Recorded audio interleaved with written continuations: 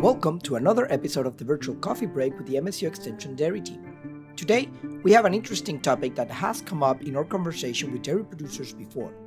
How do I manage milk quality on automatic milking systems when I don't have milkers monitoring cows on a daily basis?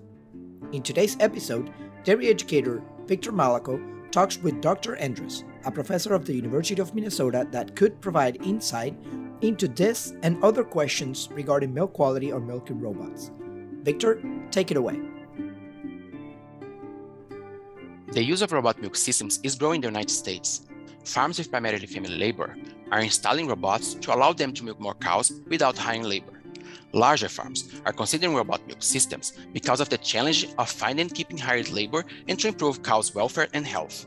But milking cows in automatic milk systems is not exempt from challenge. I'm Victor Malaco, a dairy educator within Michigan State University Extension. And today, I'm pleased to have Dr. Marcia Endres with me to talk about the challenges and opportunities of harvesting high-quality milk in herds milked with automatic milk systems. Dr. Endres is a professor in the Department of Animal Science at the University of Minnesota, with an extension research appointment. Her research interests include dairy management, welfare, and behavior. She has studied how housing and management systems can influence dairy cattle health, welfare, and performance. She has recently conducted research and outreach on precision dairy technologies, including individual cow behavior sensors, automatic calf feeders, and robot milk systems. Dr. Endres, welcome, and thank you for joining me today in this episode of the Virtual Coffee Break with the MSU Extension Dairy Team. Thank you for having me, Victor. It's a pleasure to be here with you today. Dr. Endres, before we jump into today's topic, can you talk a bit about the work you have been doing at University of Minnesota with dairy precision and with automatic milk systems? Yes, about 10 years ago, our team here, we realized there was a lot of farmers were starting to, adopt robots. I should say a lot, some farmers. And we thought we need to get more information, right? Because as part of my extension role, I have a research extension appointment. The type of research that I do is very applied, and a lot of it's done on commercial farms. So we started with surveys to better understand management practices, understand the reasons why producers are adopting robotic milking systems. And at that time, back in 2012, 13, many of the farms are the smaller farms moving into robots because they want to improve their lifestyle, basically, or they want to expand, have a few more cows without having to have, additional labor, just having family labor. So we saw basically try to be proactive and start to do research with robotic systems with the understanding that this will be a trend and has really picked up in the last, I'll say 3 years, including now larger farms. So we have basically different sizes of dairies that are adopting robots. And in our role here at the University of Minnesota, we focus a lot on looking at management practices, housing factors, and different things that might influence productivity in robots and how can the system be more successful and more efficient, if you will. This is amazing, Marcia. Your group is definitely a pioneer in the study of automatic milk systems in the United States. And I'm very excited to be here today to talk about milk quality on AMS farms. So getting to today's topic, is milk quality a challenge for farms using automated milk systems? It can be. So it's something that, of course, with a conventional parlor, if you have a well-trained milkers, they're going to be checking the milk, right? Every day, the force strip, and they'll see if a cow has, clinical mastitis and so on. You don't have that in a robot, right? You rely on a machine now. So this machine is basically harvesting the milk for you. And it's using a set of various metrics that are collected about every cow that can help you manage milk quality. But you need to really work and pay attention to those metrics in order to better manage somatic cell counts and milk quality. So depending on the farm, we've seen some disasters, I guess I'm going to use that word. When a farm is not paying close attention to, the equipment and making sure that everything is working properly, you might have a situation where somatic cell counts go really high. We had a small farm here years ago. This is back in the beginning of our studies I would say back in 13, 14, where somatic cell counts went up to 750,000. Really hard to get out of that. So many cows had severe mastitis and so on. And that had to do more with just the equipment, not necessarily other things that are happening on the farm.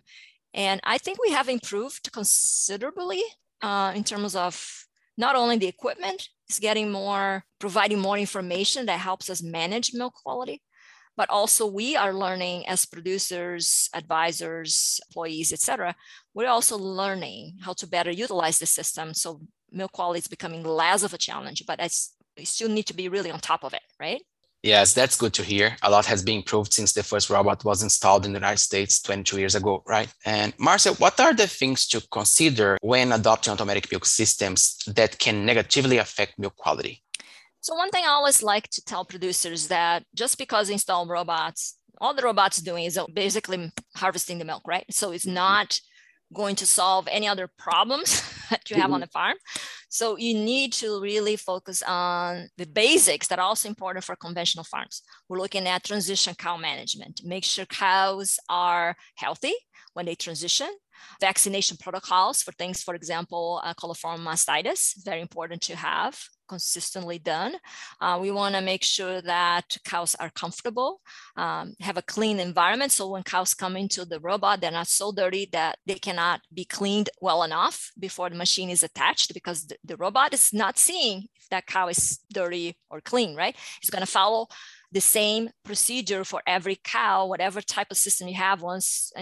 Some use a prepping cup, some use like a brush system, whatever, but a cow coming cleaner helps, right? Research in Europe showed that there was a correlation between cleanliness, like hygiene scoring, and somatic cell count on the farm. So important aspects of management of the barn also need to be taken into account. And then I mentioned briefly already, very important to pay attention to the equipment maintenance and cleanliness and setting it up. I go to some farms and I walk in the robot room and it looks like it's brand new. Everything's so clean, it's so beautiful. And I'm not saying that this is always the case, but I normally see these farms that have a clean robot room, a clean robot. These farms are the ones that I see with lower somatic cell counts, lower incidence of mastitis, and so on. So paying attention to all the things that are related to cow management and barn management are important to consider. And also the maintenance, regular maintenance of your system, a robotic system, and daily checking of the system. Maybe it takes you 10 minutes, right? Make sure, checklist, everything is working. I don't have a kinked hose or a kinked tubing system that's bringing the disinfectant for prepping cows, for example, happen in the farm where they're not paying attention to that. And then somatic cell counts go up. So paying attention, have a checklist and do all that. Other things to consider when you have robots in terms of improving or maintaining good milk quality is that we should do bulk tank cultures, I think, regularly to just see if there's any organisms that might be appearing in your farm, and then you want to control for those. And also paying attention to that pretty much all the robots that I'm familiar with, that I work with, have a health report, we call it. So every day, twice a day, you can have a list of cows that need attention. So this list might tell you this cow potentially has mastitis, let's say, or this cow just got flagged for whatever reason. So I think it's very important to act upon that list and go in the barn and find those cows and then check them, do a physical exam. And if it's mastitis, if it could be mastitis, it's important to do maybe a CMT or collect milk for cultures, etc. So those are a lot of things that are important. There's a lot of steps, is what I'm trying to say, but it's not installing robots and forgetting about it. Robots require attention to detail and attention to all the management practices that are also important for conventional systems, but become even more important in robots because you're not seeing those cows every day. You're not milking them yourself. You are having a machine that's milking for you, right? Yeah, that's true. You need to be proactive. And when you see something, you need to act immediately. Exactly. I think we need to acknowledge that when using automatic milk systems, some tests they will be performed better by robots, and some tests will be performed better by a well-trained milker. What have you observed on the farmers you work with in relation to the teat preparation and pre and post tip? Some advantages of having robots, they have, milking cows by quarters. So once cows is done milking gets detached. I really like that about robots compared to a conventional parlor, right? So we don't have over milking, which can help teat end scores, it can help keep those teat ends healthier because you're not over milking. So that's a positive, I would say, compared to even like a conventional parlor, right? We're not forced stripping, right? Like we do in a parlor. So that's a challenge. So that is maybe better in a conventional parlor, as long as your milkers are well trained and are doing a good job, right, of prepping. So we sometimes say robots don't prep as well as workers do. It depends, because if you have workers that are not well trained or very committed to doing a very good job of prepping cows, it might not be as good as a robot. So a robot might actually be a lot better because the robot is very consistent. It's going to do the same way every day, right? In terms of pre and post dipping, research done in Europe years ago found that there is a good percentage of cows, and don't quote me on the number here, I thought it was 8%, but it might be a little higher, the cows that did not get pre and post dipped properly. But I noticed in the newer systems that we have today, we do have better three-dimensional cameras and better ways to identify the teats, and I think coverage is a little bit better. I would say the prepping is usually a little bit more of a concern to me than the post dipping. I think post dipping, a lot of times the cow moves a little bit, right? You're going to miss the teats. So a lot of the spray does not get to the teats. So I get a little more concerned. As we know, Victor, the post dipping is very important when we think about contagious mastitis prevention, right? Yes, so not having that very good post dipping, it's a bit of a concern, but again, with the new systems, I've seen an improvement even on that, because we're seeing those cows a little bit better. We're seeing the teats, I should say, we meaning the robot, not we, the robot system can find those teats a little bit better and do a better job of post dipping too. And then ensuring that the cows are getting to the robot clean, it's the main point, right? If they are clean, the preparation is going to be easier and pre-dipping more efficient. Yes, I definitely agree with that. And especially the udders, right? And the teats, not so much maybe the legs, but that part of the cow should be. Actually, I have a farm here that when I go to the farm, I get concerned because I look at the legs and the legs are not as clean, right? But then I look at the teats and the udders and they come really clean into the robot. And this farm usually is about 100,000 somatic cell counts, 110 pounds of milk. So very high production farm, which is interesting. And our sand barns, like we have farms here that use different types of bedding. Of course, sand, as you know, Victor, is still the best for cow comfort, even in robots, because it keeps the cows a little bit cleaner, right? And helps with lameness.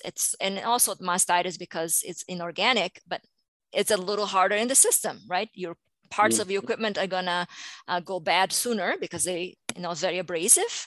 But we do have quite a few farms using sand in robots, actually, all different types of robots. Are the farms using somatic cell counter? And is the somatic cell count accurate? Yeah, so we do have a few farms. I wouldn't say it's a lot of farms yet. There's one company, one robot manufacturer that got approval about probably 2 years ago now, or a little over that. Time kind of flies with the pandemic. I have a little blur, so I don't remember exactly when, but got it approved. It took about 5 years to get through the approval process because it's very complicated in the US to get approval for these types of things where a little bit of the milk is taken out into a tester area where they use reagents to test for somatic cell count. And it's been really helpful. I was following a farm that was on the test mode, like part of the FDA approval process. There were some farms that were under testing for this. And that farm said that was so much better to monitor and to improve milk quality once they installed the somatic cell counters. And they were kind of comparing that, of course, with the HIA testing, and they were comparing to prove, if you will, that was very reliable and was really high. It's very reliable. And so that one system is available in the market today. It costs another $5,000 to install it. And then there's also the cost of reagents. So it's not free, obviously, but it definitely helps manage somatic cell counts. Another robot manufacturer is going through the approval process right now in the US, and probably will be available soon also. I don't know the cost of that one, but that has been proven to be quite accurate also in European studies and in Europe. So that's also coming as an option for the US. In the meantime, all the robot systems also use other things like conductivity of the milk, temperature, color, production deviation, and things like that to, again, flag those cows that might be in trouble. So even though not everybody has a somatic cell counter, they do have the additional information from all those other options that are very helpful. And they might be 80% accurate, right? They still find a lot of the cows that need attention. So they're very useful. And using this is already good. I'm not saying everybody needs to have a somatic cell counter. It's just a little more accurate.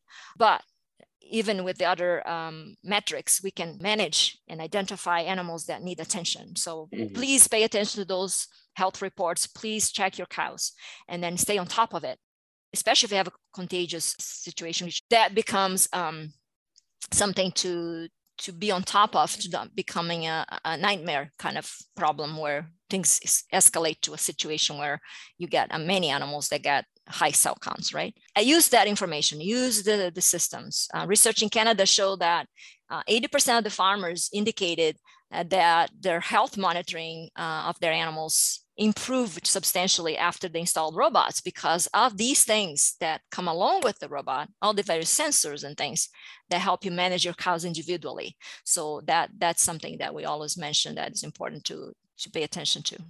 Yeah, you received the report, you should use it, right? Exactly. So talking a little bit about clinical mass site, we already told that there's many sensors in the robots that help identifying the cows. Do you think for the clinical mass site identification, are the sensors accurate enough?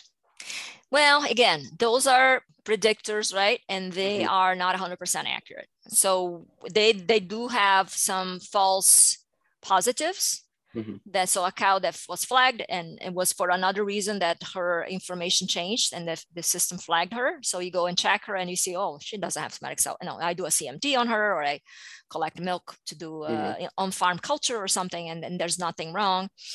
And the opposite can happen, right? Some of the cows that are positive might be missed.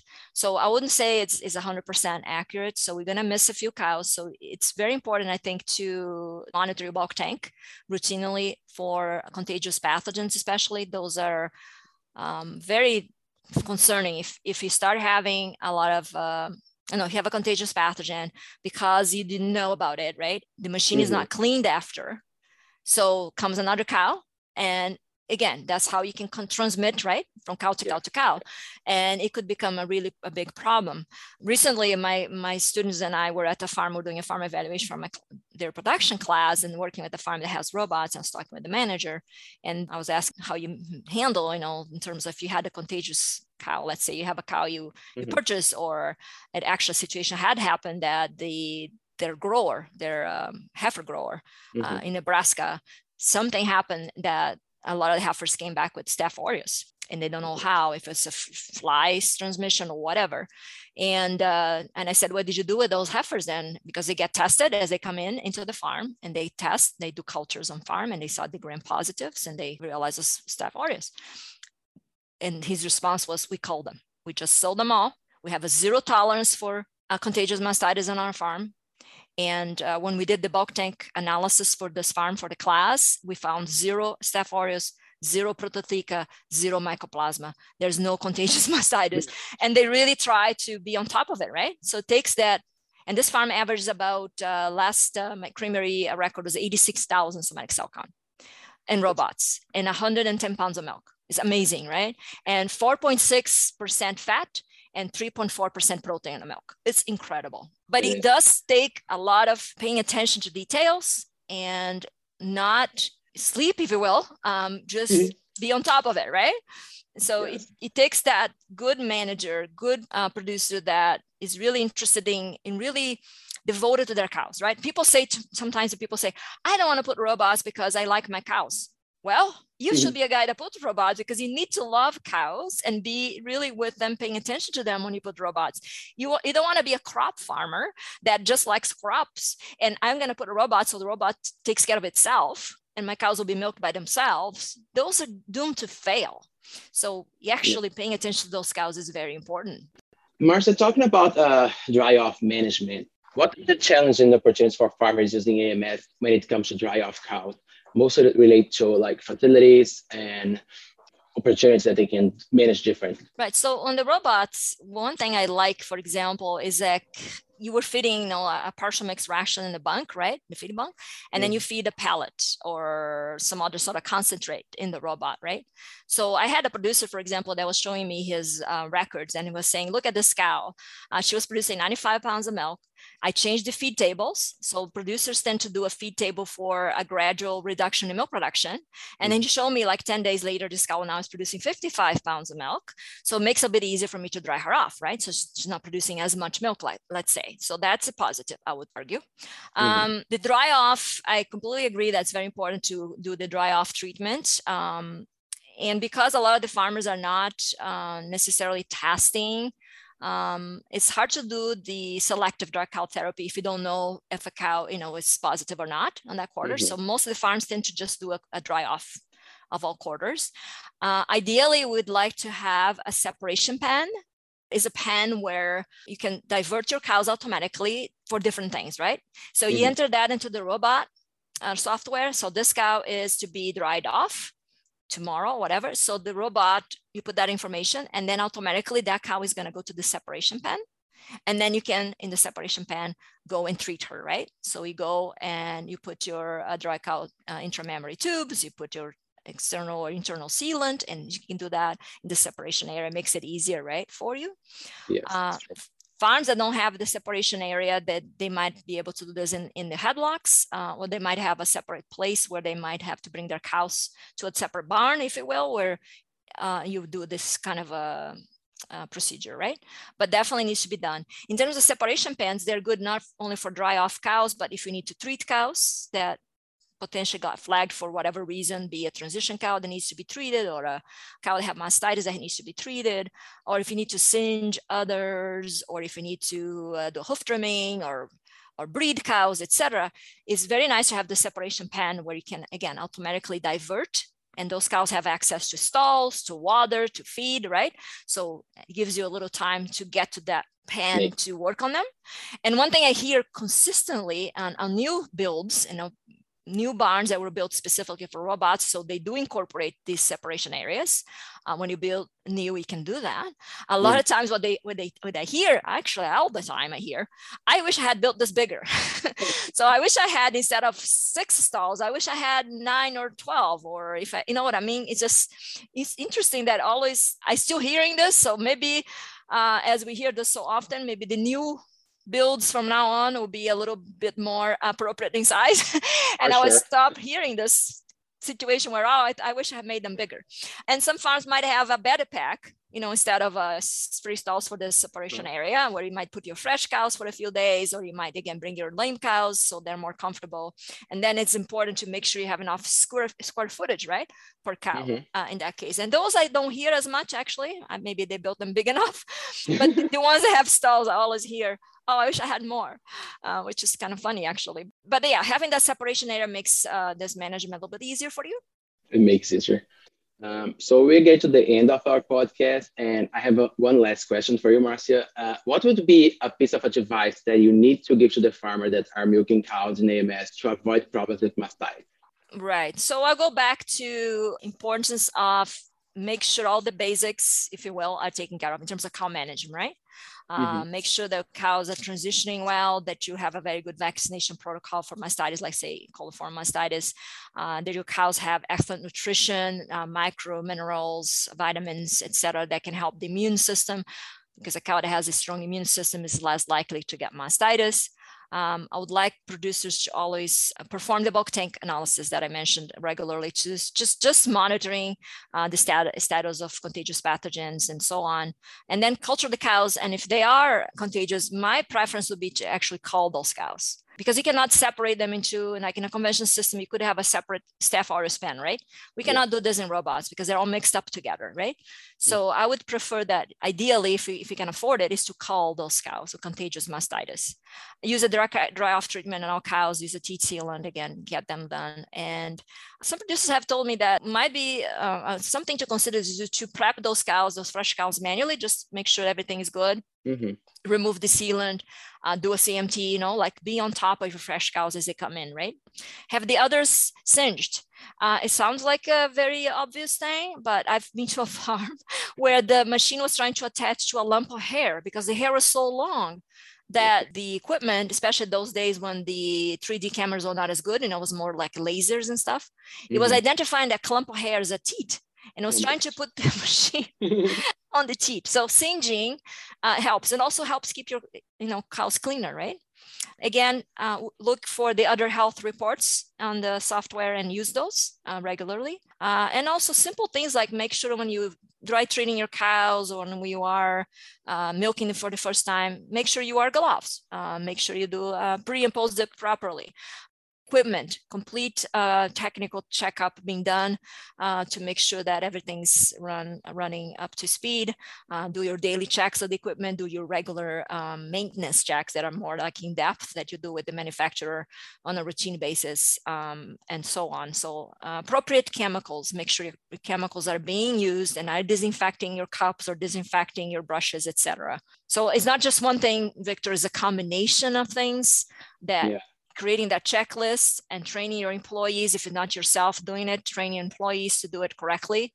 What do we used to say, like an ounce of prevention is worth a pound of cure. So you want to do things on a daily basis and stay on top to not create a big problem that's much more difficult to resolve if you didn't pay attention. Now you have, like, say, a lot of contagious cows that is spread to each other, and now you have a difficult thing to solve, right? So it's just really paying attention on a daily basis and looking at your cows, manage them well, I think is very key. So it's not one thing, it's a whole list of things, of management, and a whole approach, right? A whole system approach for best success. And again, pay attention to those basics and have excellent barn and cow management. So that really makes a difference for the farms that I know I work with that have been very successful in milk quality and production and health of dairy cows and robots. Thank you so much for joining me today, Marcia. And I learned a lot, and I bet our listeners will do too, and they will have a lot to think about. Thank you for inviting me, and tell your listeners, feel free to contact me and my email if they have follow-up questions. I would like to thank Dr. Malaco and Dr. Andres for the great discussion and information presented today.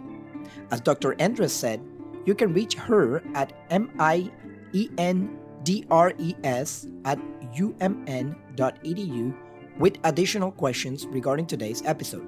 You could also reach out to us at carrasq1@msu.edu with questions regarding this or past episodes, which I remind you all that are always available. Join us next week when dairy educator Cora Okema discusses an important topic that could be impacting your animals, and that is udder edema. Stay tuned for that and other episodes that are still to come in this 4th season of the podcast. Until next week, I hope you'll join us then.